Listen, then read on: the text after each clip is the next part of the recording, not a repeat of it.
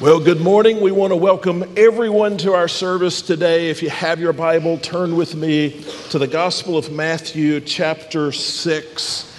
And while you're turning there, I want to tell you about something that's going to be happening in the next month. We're very excited about this. Oftentimes, and I don't know if you would admit to this or not, but oftentimes July is the low point in our faithfulness to follow the Lord in reading our Bible and praying every day. And there are just so many distractions. The weather heats up. There are so many things to be involved in. I think for many of us, our faithfulness wavers a little bit in July.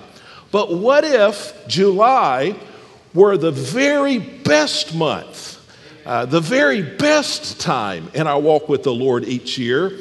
That is our goal, at least for this July and the Julys to follow in the next few years. And so we have created what we call our summer series. And so you'll find this in your worship guide. If you'll turn there, find this little brochure. And then I want to do something I doubt we've ever done in our service before, but I'm going to ask you to pull out your cell phone. I'm going to ask you to put it back up in a moment, but pull it out for just a moment. And I don't know if you're an old pro at this or not, but turn the camera on so that you can see your camera. And I want you to aim it at this little circle in the bottom left corner of the brochure. Have you ever done this before? And something should pop up. Now, maybe I should have practiced this. Something should pop up on the top of your camera screen.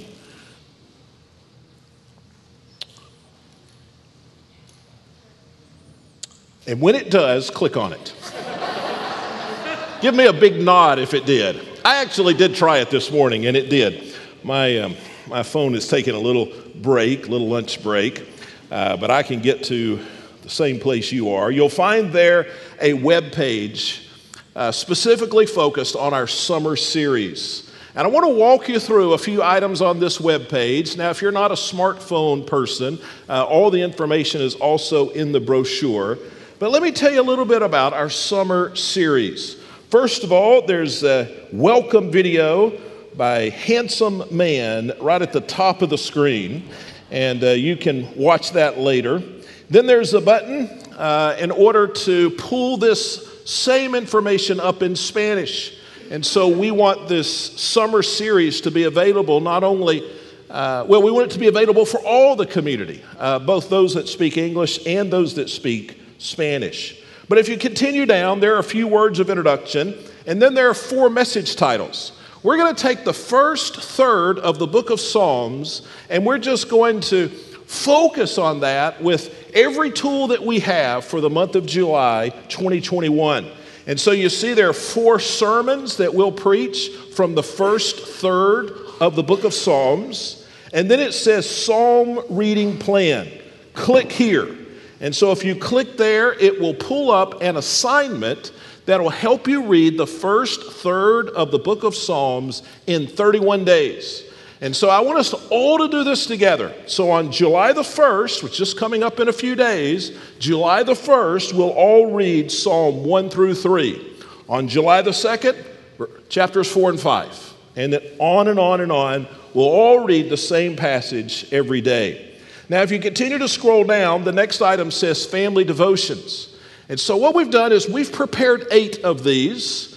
Each week, we ask that you do 2 of these. Now, we're going to start not this week, but next week. We want you to hear the first sermon, and then we'll begin the family devotions. And here's what will happen. They're all done, but they'll be on the app on the right days. But you'll watch about a 4-minute video of one of our ministers talking about a single psalm, or maybe even a single verse in a psalm that you've read that week. And so he or she will take 4 or 5 minutes and go through something in that psalm. I think you'll find that very encouraging. And then there will be some questions. And you'll be able to ask these questions there with your family. Probably take you about 20 or 25 minutes of just really healthy discussion as you talk about this psalm as a family. And I think it'll be something that you'll enjoy and that you'll grow from. So there are 8 of those, 4 weeks, 8 devotions, and we'll release those only on the weeks that we want you to do them. If you continue down, there's an app that we talked about a couple of weeks ago that many people use to study the Psalms. And then if you continue further, there is a song. So this is a song that Grant, our summit pastor, has written especially for Summer Series 2021 that is written from the Psalms that we'll be focusing on. And then the last part, Psalm 8. If you just continue to scroll to the bottom of that page, Psalm 8, I want our entire church to memorize Psalm 8. And so if the Lord allows, on Sunday, August the 1st, we'll be taking the Lord's Supper together, and we're going to use Psalm 8 as a part of that worship time. There are 9 verses, and so if you could memorize 1 this week, and then 2 each week in July, you'll have the entire psalm memorized by August the 1st. Can you do that? Can you commit to allowing this July to be the very best spiritual month of the year for you and your family? Your devotion times, your family devotion, scripture memory, all that tied together with the sermon.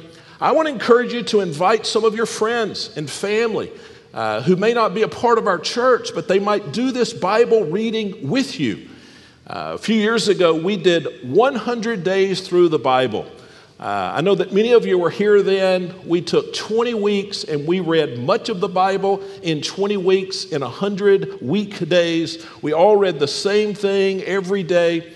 And so many of you invited friends and family from all across the country to do that we ended up with just a ton of people a part of that, reading the Bible. And we heard so many good reports about how God had used that faithfulness to be in God's Word every day to make extraordinary impacts in people's lives and in their communities. And we want to see that this July, what is ordinarily our most difficult month, to be our very best month of the year in our devotions. Now, one more thing I want to do.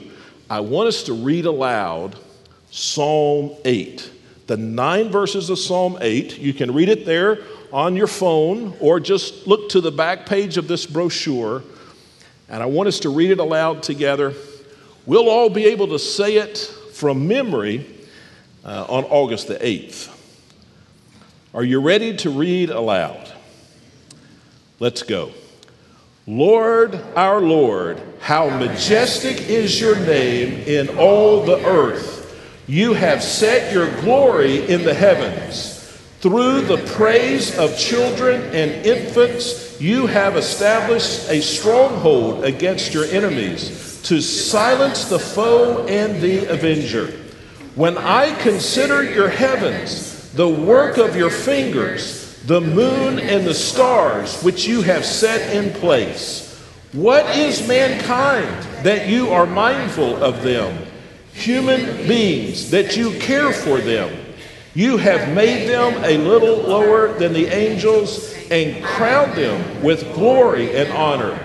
You made them rulers over the works of your hands. You put everything under their feet, all flocks and herds, the animals of the wild, the birds in the sky, and the fish in the sea, all that swim the paths of the seas.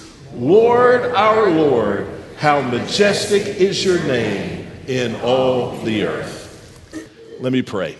Father, we want to honor you with our July this year. We don't want to be distracted by all the busyness that goes on. We want to be focused, laser focused on your word and on your spirit.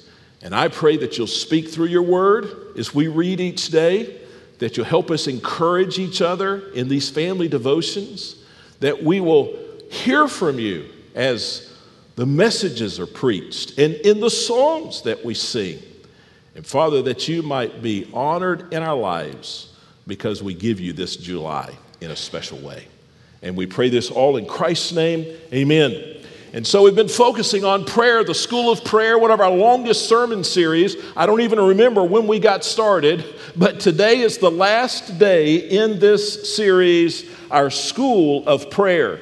And so we began this, if you remember back, by talking about some of those foundational truths that you need to know if you're going to be better at praying. And that's been our goal through this entire series. Not just that we would know more about prayer, but that we would do more about prayer. And so we learned things that first week, such as the fact that prayer is a learned skill. It's not just something you decide to do and you're great at it. And so what happens is people decide to do it and then get frustrated and then quit. But prayer is something we must be committed to. And we will get better at it. We will have more joy in it the more we continue to pray. And so we focused on principles like that as we began. And then we looked at the secret of prayer. Jesus said that there was one thing above everything else that would make us mighty men and women of prayer. Do you remember what it was? Luke 18:1, pray and don't stop. You know, the people who know most about prayer aren't the ones necessarily who have read the most books about prayer or heard the most sermons about prayer. They're the ones who have prayed the most. The more we pray, the more we'll pray. And so we learned that simple truth. Then we began to look at some of the models for prayer. We began with a model that we called CHAT, C-H-A-T, confess, honor, ask, and think. And we said that that gives us an easy way to remember how to work our way through our morning prayers. And also, as we spent, I think, 5 weeks just on that model, it taught us the different components of prayer that we would use in any kind of daily prayer. And then when we finished CHAT, C-H-A-T, we talked about how can we pray the Bible. We learned that Jesus, as well as so many other people in the Bible, prayed the Bible, prayed the Scripture. They took portions of Scripture and they would read them and use those passages as launching pads, as springboards for their prayer. And we saw how that was the practice in the early church, and it's been the practice for many, many centuries. And though it's a discipline that has been forgotten in recent years, it's something we can go back to, and it can revolutionize our prayer lives. It can help us to fight against perhaps the greatest enemy of prayer, which is boredom. We pray about the same old things in the same old ways, and we're just not very enthused about it until we learn to pray the Bible. Well, then we switched to the last prayer model, the model prayer. And we intentionally saved this one for last, the Lord's Prayer, maybe you call it. Those titles are really interchangeable. And we began to look at it last week. We just really looked at one word of it last week. We're going to finish it this week, I promise you. But we looked at the fact that the very basis of that prayer and of every prayer is the fatherhood of God. And so we looked at a little theology, but hopefully we came away from that time understanding that we can pray and should pray because, not that He is the creator, though He is, not that He is sovereign, though He is, not just that because He is the King, though He is, but we pray because He is the Father. He is the Father. So now I want us to go back to the Lord's Prayer, and I want to show you today how the Lord's Prayer, the model prayer, can be a guide to help you be effective at prayer. Now, this message was a struggle to put together because to cover the whole Lord's Prayer in one sermon is just an impossible task. I've divided it up into 9 different parts, and as I was studying this, there's about an hour's worth of stuff I wanted to tell you about each part. And there was a ton of things about many of these parts that when I studied, I wanted to know more. And well, we really could have done this whole series just on the Lord's Prayer. But today my goal is not so much to teach all the intricacies and the theology of the parts of the Lord's Prayer, but to take a brief overview. We're going to go surprisingly fast through these 9 things, and then show you how to make it a model, a guide. Remember, the goal of this whole series, we said, was that you would pray better and pray more. We said that there's nothing better to be better at than prayer. And so today, I want to give you a model that you can hold on to. I think it will make your prayers better. And that's really the focus of our time together. So let's begin just by reading the passage, Matthew chapter 6. I'm going to begin reading in verse 9. I want you to know that the Lord's Prayer also appears in the book of Luke, and we'll reference that, I think, a little later. But you follow along with me in your Bibles as I read aloud. Matthew 6:9 says, "Therefore you should pray like this: Our Father in heaven, your name be honored as holy." Now, if you're like me, when I hear this, my mind instantly turns it into King James English. Are you the same way? So I read those words, and what do you think I hear? Hallowed be your name, which is beautiful language as well. Verse 10, "Your kingdom come, your will be done on earth as it is in heaven. Give us today our daily bread, and forgive us our debts as we also have forgiven our debtors. And do not bring us into temptation, but deliver us from the evil one." Now that's the end of the prayer, but for many of us, there's still another line, right? And so there's something that might be in older Bibles, such as the King James Bible, which is a great Bible to read and study. But there's a line there in some of those Bibles that won't be in the more modern Bibles. And it's not because there's some controversy here. It's just that actual line is not in the oldest Greek manuscripts. And so we're pretty sure it wasn't actually a part of the original, but it's still something good to say. And so here's what many of you feel like you've got to say because you hadn't come to the end until you say this. "For yours is the kingdom and the power and the glory forever. Amen." And when I say the Lord's Prayer, I usually include those words. You might say, well, if they aren't actually in the original, then where did they come from? Well, they still came from the Bible. They came from 1 Chronicles 29:11.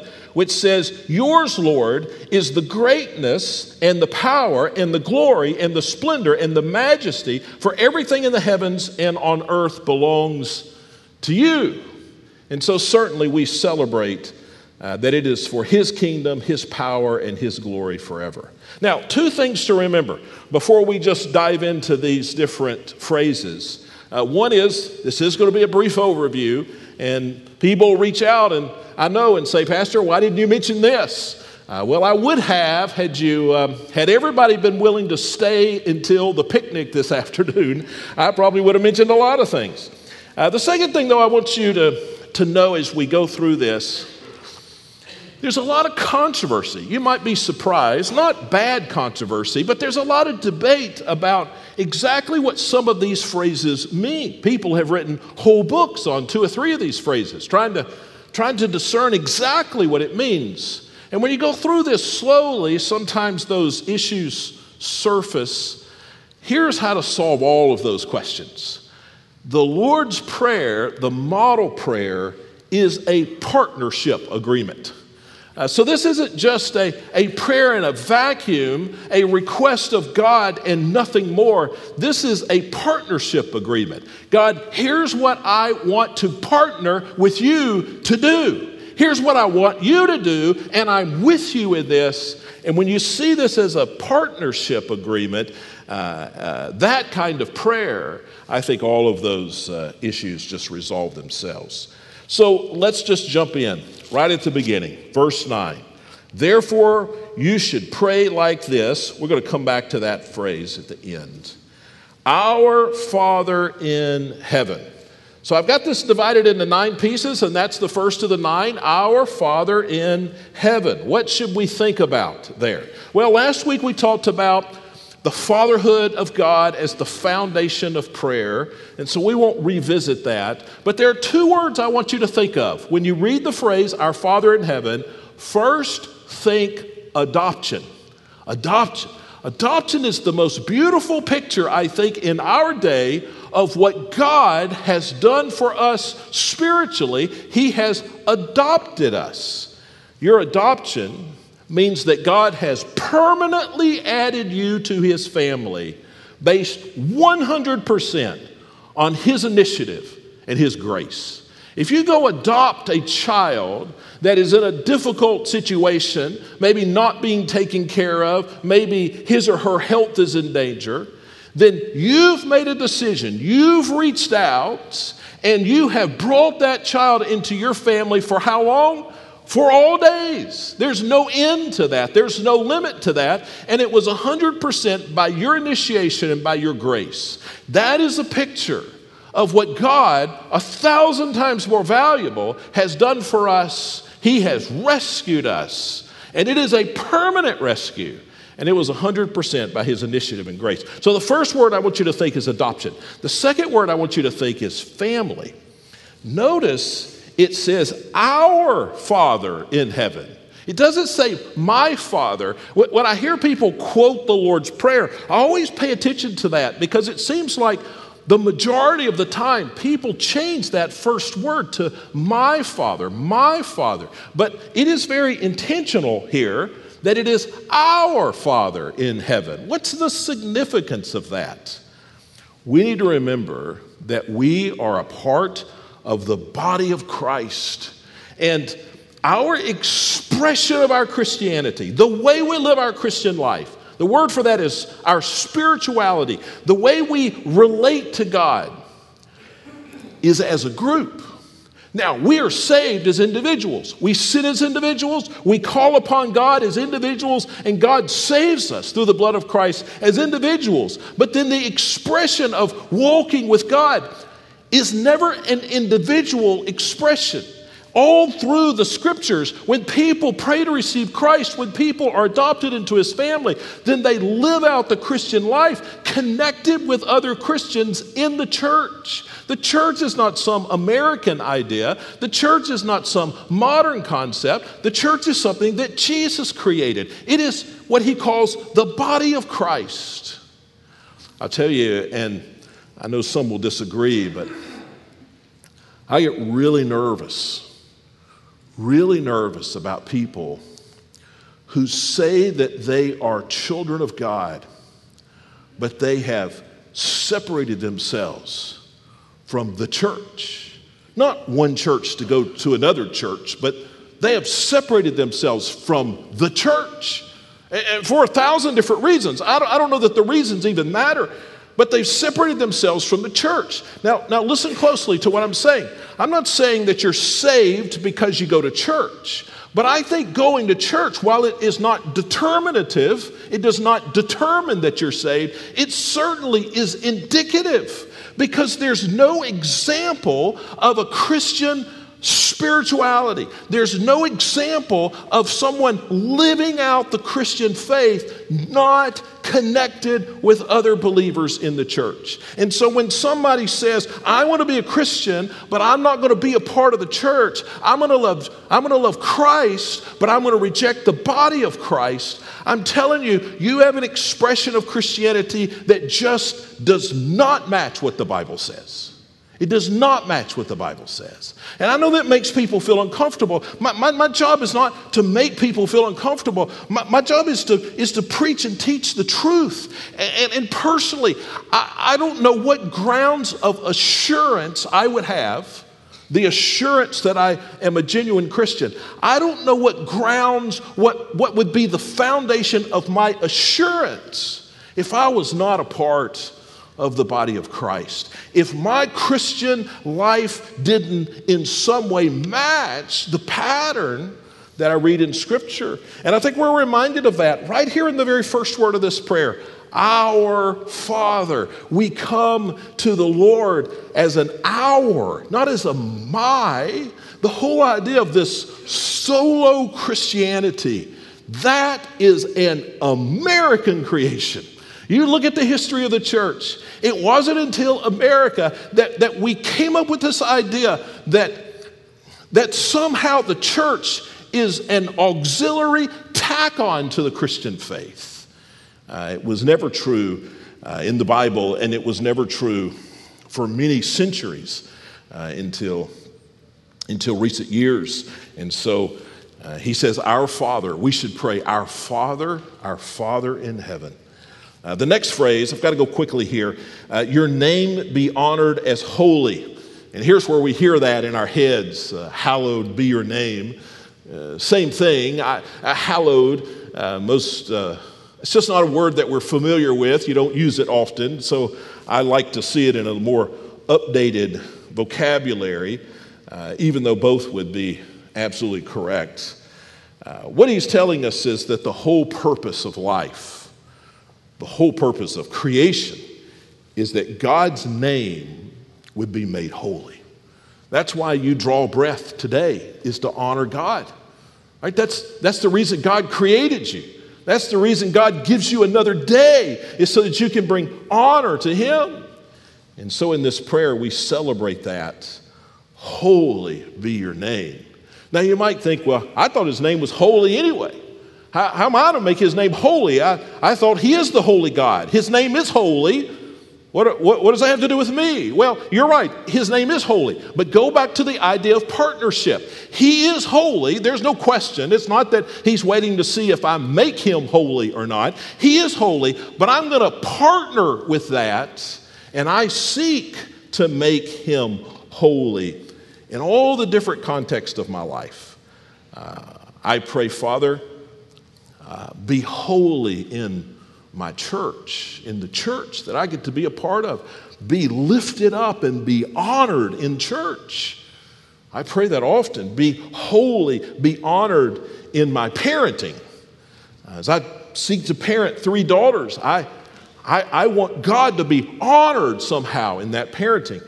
I've got a whole list of things. Be honored in my finances. Be honored in the way I spend the money I have. God, somehow you be honored in that. Be honored in the lives of my kids. Be honored in my marriage, my job, my neighborhood, my school.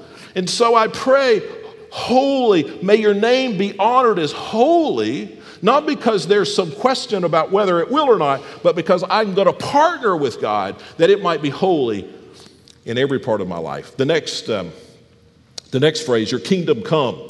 Your kingdom come. Now, I think the important thing there is just to ask the question, whose kingdom is this? This life I live, is this my kingdom? Is it your kingdom?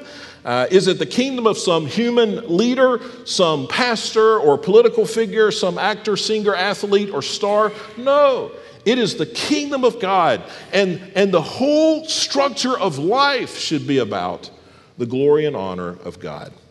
The next phrase, your will be done on earth as it is in heaven.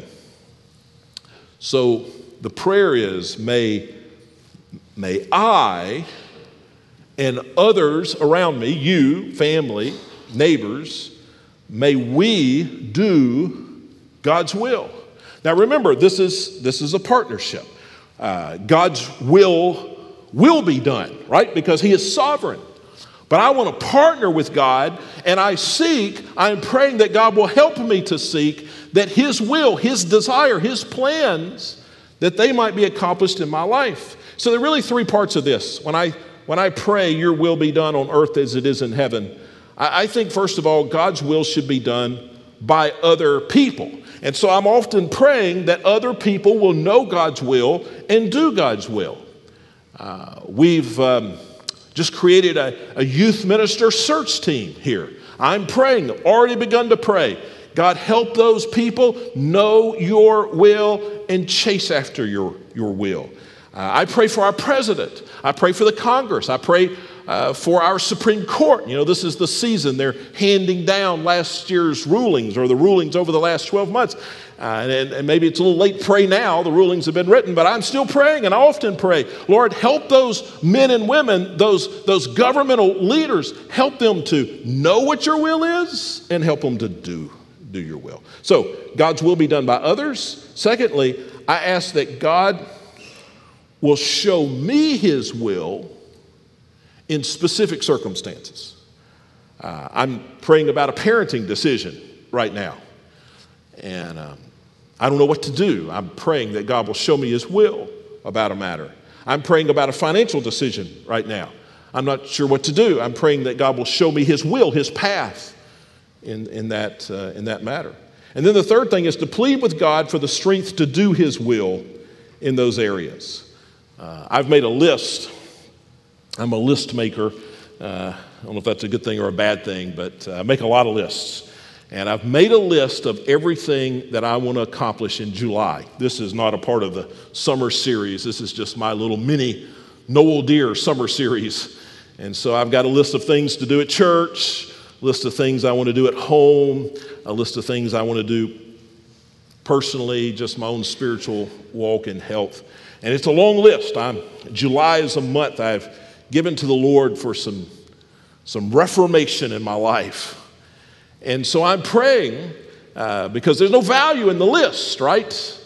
I'm praying that I will have the strength of the Lord to do the things on the list. So when it comes to your will be done on earth as it is in heaven, I'm praying that others will know His will and do it. I'm praying that I will know, and I will partner with the strength of God to do His will. The next phrase, give us today our daily bread. Now, let me show you where we are so far in the prayer. Though I've divided it into 9 phrases for teaching purposes, there are really only 6 petitions here. There are 3 petitions. The first 3 talk about the glory of God. Holy be your name. Our Father in heaven, holy is your name. Thy kingdom come, thy will be done on earth as it is in heaven. 3 petitions there about God. And then there are 3 petitions. There's this perfect symmetry here. There are 3 petitions for us, things I need for Him to do for me. And we begin those petitions here with give us our daily bread. Give us today our daily bread. Now, here's the danger. Can I tell you the danger with this petition, give us our daily bread? The danger is that you would get to this too quickly. Okay, you know what I mean? That you would fly through 1, 2, 3, and you would land on number 4. Sometimes we get too hasty. And there's a reason why when Jesus gave us this model prayer, He put this in the middle. There are things you need to do before you get to number 4. I bought one of those yard umbrellas. I'm not sure if that's what you call it, but those big square things you put in your yard. Tent kind of things. I don't know. I bought one, whatever it is. You don't need to know. But I get all the pieces laid out, way more pieces than I thought when I bought it. And then there are instructions, way more steps than I thought would be involved in putting up this 10 by 10 umbrella. And you'd be proud of me. I looked at the first step and I did it. I did number 1 first. But then I'm looking at all this stuff, and I think I'm a reasonably I'm a reasonable person anyway. I don't need all of those instructions. I can figure out step number 2. And so I went to what I thought was step number 2. Ended up being step number 6. But I did step number 2. And then I did notice after I had done it that it was step 6, not 2.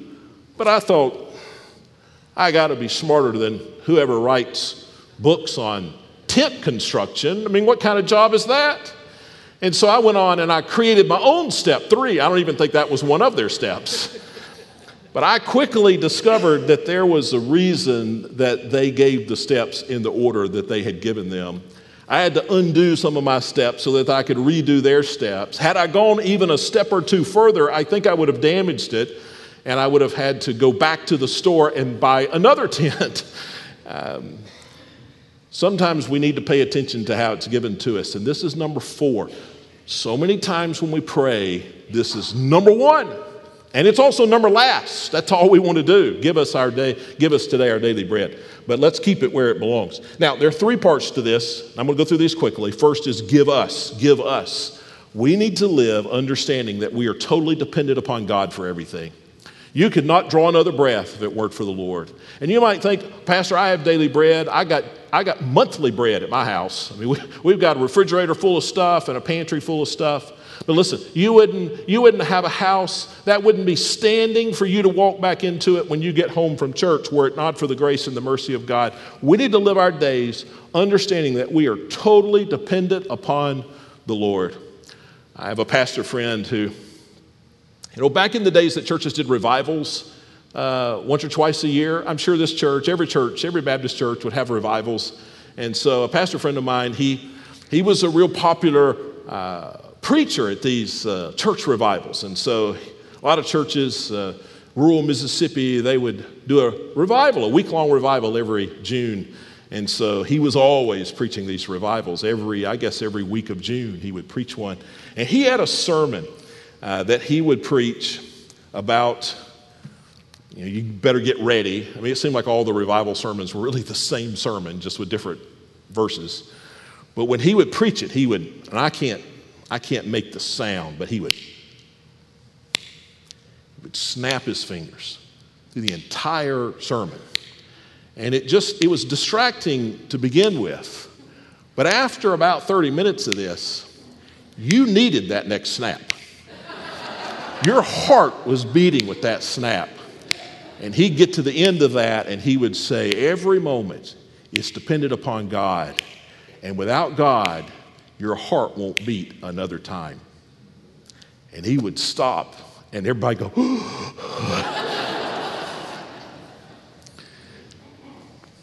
but it's true, right? We need to live our lives. Give me today my daily bread, understanding that every moment depends upon him. Now, the next part is daily. What does it mean to pray for our daily bread? That doesn't mean we can't pray for things far into the future, but it does mean that we ought to have this daily kind of dependence upon God. This isn't just something periodically we do. Every day. This really came from an event that happened in Exodus chapter 16, where the people didn't have food. I'm making a long story short. God gave them bread from heaven, manna. And you know how much God gave them? God would rain this bread down. They'd wake up in the morning. They were in the desert. It wasn't any other source of food. So they'd wake up in the morning and they would gather the manna. We call it bread. They would gather the bread. And God would only allow them to gather enough for their family to eat for one day. If they gathered enough for 2 days, except the day before the Sabbath, it got a little complicated then, but if they gathered enough for 2 days, God would make sure it spoiled overnight and it wasn't available the second day. And what was God trying to teach them? You have to depend upon him every single day. That's the kind of dependence this is talking about. And then he says to pray for bread. Now, bread stands for just the daily needs of life. That means we should pray for everything. Pray for everything. If you need something, pray for it. If it's enough to burden your heart, it's enough to pray for. We talked about that before. The Bible says in the book of Philippians chapter 4 that we should take everything to the Lord. Pray for everything. Even your daily bread, we should pray to the Lord. Give us today our daily bread. I have 2 bonus truths here, but I'm running out of time, aren't I? Let's go to the next one, and maybe we'll hit that one on a pastor's show. Forgive us our debts is the next one. Romans 6:23. It's interesting that he calls these sins debts. Why does he use the word debts? Because we owe God when we sin. What do we owe God? Romans 6:23. We owe God our very lives. The wages of sin is death. I was sharing the gospel with a man this week. I'm sure he's here in one of our services this morning, and he prayed to receive Christ here on a Wednesday or a Thursday morning. And this is the verse I use, Romans 6:23. The wages of sin is death. We pray and ask God to satisfy that debt with the blood of Jesus Christ. The next phrase, and we also forgive our debtors. So we should pray that God will forgive us. This is, by the way, where we confess our sins. We learned a few weeks ago how to confess our sins. So we confess our sins here, specific sins. But then we forgive the people who have sinned against us. Now, the reason these are connected in the Lord's Prayer is because the second needs the foundation of the first. The reason I'm able to forgive other people is because I've first been forgiven. The only reason I can forgive someone who has injured me is because I know that I've injured God and God has forgiven me. On the basis of that, I can forgive somebody else. In fact, I think it says something about the authenticity of someone's faith when someone just cannot forgive. If you cannot forgive, then likely you have not been forgiven. That's what he teaches. Going quickly, do not bring us into temptation. Now that's confusing a little bit because the Bible says in James 1:13, no one undergoing a trial should say, I am being tempted by God, since God is not tempted by evil and he does not tempt anyone. So why here would we pray that God would not lead us into temptation? Now again, back to partnership. This is a partnership. And God is not going to lead you into temptation, but I'm recognizing that. And I'm talking about my responsibility. There's two truths here. We need the Lord's help and protection to avoid sin. Don't ever think that there's some sin that you're just too good. You would never do that. Other people might do it. Other people might not be faithful. Other people might steal. Other people might take this action. I would never do that. Well, without the help of God, without the grace of God, who knows what you would do? There's no limit to what you would do. So we need the Lord's help and protection to avoid sin, and then we must urgently seek to overcome sin. This is a partnership. Lord, lead me away from temptation. I need your help, and I need to fight with sin myself. There's some urgency to this. I was reading Augustine a few weeks ago, one of our church fathers, somebody back in the 4th century, writing about Christianity. And when he was young, he said, Lord, grant me chastity. He was talking about not sinning. He said, Lord, help me not to sin, but not yet. Okay. Well, the Lord's Prayer is this, it's a commitment. Lord, lead me not to temptation, because I want to live a different life. And then finally, deliver us from the evil one. Our evil one, 1 Peter 5:8, is Satan. I think oftentimes we connect this too strongly with the phrase that goes before, don't let Satan lead me to temptation either. But you know, when you read Scripture, Satan's primary weapon is not to lead us to temptation. There are some exceptions in Scripture, but primarily temptation in Scripture comes from our sinful nature and from the world. Temptation doesn't primarily come from the devil. So what does the devil do? Why do we need freedom from the attacks of the devil? The primary weapon of the devil is not temptation, it's accusation. And so Satan will tell us that we are under the condemnation of God because we've sinned. Satan will tell us that we've been separated from God because we've sinned. Satan will tell us we can't come to church because of what we did last week. Satan will tell us that we can't read our Bibles and we can't pray because we're too far from God, because we've lived such a lousy life, and that just takes us further and further and further away from God. We've got to recognize that is the weapon of Satan, that accusation. And so when I say, deliver me from the evil one, deliver us from the evil one, I'm saying, God, help me remember that I'm your child and I have been adopted into your family because of what Christ has done, and you love me, and there's no condemnation for sin. So all that's introduction, and we're already over. I'm going to go really fast. So how should we use the model prayer? I think the model prayer, now that you understand the basics, the model prayer is our tool to expand our prayer lives. So let me give you 1, 2, 3 how it expands it. First of all, it can expand your prayer consistency.